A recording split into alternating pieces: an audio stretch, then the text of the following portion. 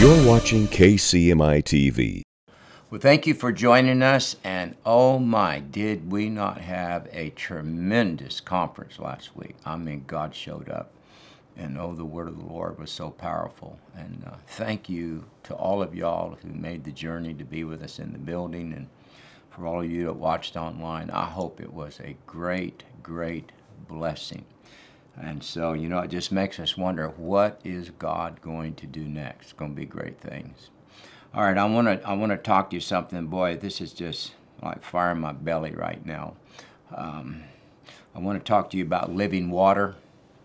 And Jesus, he compares himself so many times. He would say this. He would say, in fact, he said, the scripture says, on that last day of the feast, Jesus stood up and he said, if any man thirst, let him come and drink of me. And he would call himself this. He said, I am the living water. And I think one of the reasons why is because, of course, he said, I'm the bread of life. But you can't live without water. Water is the number one source of life. A man can go 40, 50 days without food, but very few days can you go without water before your internal organs begin to shut down and you die. And so what gives man life, the number one source of life? Jesus said, that's me. He said, I am the living water. And when he was meeting with the woman at the well, and the gospel, you know, is going to be released to a group of people that the Jews did not like, the Samaritans. And he's meeting with that woman. He chose a well.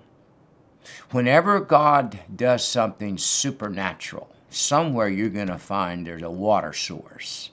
And he said this. He looked at the woman. He said, honey, he said, if you knew who was talking to you, you would ask of the water that I have, and you would never thirst again. And so I want to talk a little bit about cisterns. You know, cisterns are not wells. They're just a receptacle that holds water, but eventually that water can become contaminated. It becomes stagnant because there's nothing going in and there's nothing going out. And they just become something that eventually breeds death and not life. And I think that there have been too many churches and too many people that have been cisterns and not wells. You know what makes a well powerful is that it really is just a conduit, but it's tapped into a water source. A well's a hole. It's where you begin to dig deep until you tap into a water source. And that water source that's deep down. This is why the Bible says, deep calleth into the deep. And so this water source begins to come up out of that hole and begins to fill it up, and we begin to draw water from it. And Jesus said this. He said, with joy shall ye draw water from the wells of salvation. And of course, we know one scripture says that in his presence is fullness of joy. And when you get into the presence of the Lord, this is why churches that really put their emphasis on the presence of God, this is why they grow. It's because when people get into the presence of the Lord, it says, with joy shall you draw from water from the wells of salvation. When they get into the presence of the Lord, all of a sudden they have something that allows them to begin to draw from the well of life. The presence of God almost becomes that bucket that you drop down into the well, that living water of Jesus Christ. And so in the hour that we're in, I believe that God is getting rid of cisterns, old stagnated. There's nothing coming in, there's nothing going out, and there's no life. And I believe that right now what you're seeing prophetically in the church realm is God is drying up every cistern, and he is redigging wells. And there have been places where the Holy Ghost has moved and flowed over decades past, and that we are redigging the wells, because what we're doing right now is we are digging down to tap into a water source that is everlasting life. when you think about the powers of water, the living water, Jesus at one point in his ministry was ministering to a man that had no sight, and he had been blind from birth. And what had happened was the eyes had not been fully created. Evidently, there was something wrong with the cornea or somewhere in the eye. It was not fully created. Creation had stopped. And so here Jesus is. He's living water. The man has been formed. The Bible says that we came from the dust of the earth. That's where Adam came from. So he is the earth. So what God does is he's the living water. Jesus just takes some dirt out of the ground and he spits in it. The living water hits the earth that man was created from. And when it came together, creation begins to take place, because the moment that the living water touched the earth and became spit, and he anointed that man's eyes, the creation that had to be finished happened. And all of a sudden, this man can now see because of the power of living water. And when we are in this sense of the Spirit of the Lord, I'm thinking of the verse now that says, for you and I, out of our belly, that place where life comes from. He said, out of your belly shall flow rivers of living water. A cistern that is not tapped into Jesus Christ, an individual that's not tapped into Jesus Christ, is a cistern, because there's nothing coming in and there's nothing going out. And this is the Lord's trying to raise us up in a place to where he said, you need to be a well. And I used to be a pipe fitter in the shipyards, and one of the things that we would do after we put a system in is we would do pressure tests on it. And what we would do is make sure that in that pipe, in those systems, there wasn't any restrictions, there wasn't any hindrances that were in that pipe, because the system was right, but whatever's inside can stop the flow. And this is one of the things that I pray about a lot, that Holy Spirit, I know that I'm a well of living water. I know that so many believers are a well of living water, but whenever you allow things to get in your life that God doesn't like, it begins to stop the flow. And this is, a lot of believers will say, I don't understand it. I still speak in tongues and I'm still going to church, but I have no joy. Because if you begin to sit down with him and you find out, listen, there's some things in your life you've allowed the enemy to put there, and it's stopping the flow of the Spirit of the Lord. Nobody is more happy than somebody, hallelujah, that there's nothing inside of them to hinder the flow of the Holy Ghost. And that when they get around people, the Holy Spirit just begins to flow through them.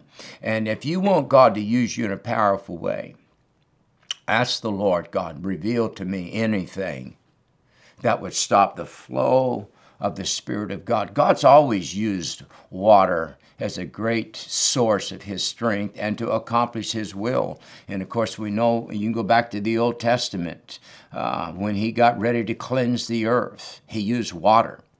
And what the water was to the evil in judgment, it was salvation to the righteous. And I really believe this prophetically, that God is getting ready to send a tsunami of water to the earth. And it's going to be judgment to the wicked, and at the same time, the tsunami will be blessing to the righteous. And when you get tapped into, you determine your future by how much of the Spirit of God flows through you. And you can get in churches and you think they have the form, there's no powers, because they're not a well. God wants you to be a well. God wants you to be in a place that out of your belly, hallelujah, begins to flow rivers of living water. And when the Spirit of God, it wasn't the well that was the source. It was what was in the bottom of that well that it was tapped into. The only thing that the difference between a well and a cistern is, are you tapped in to a water source?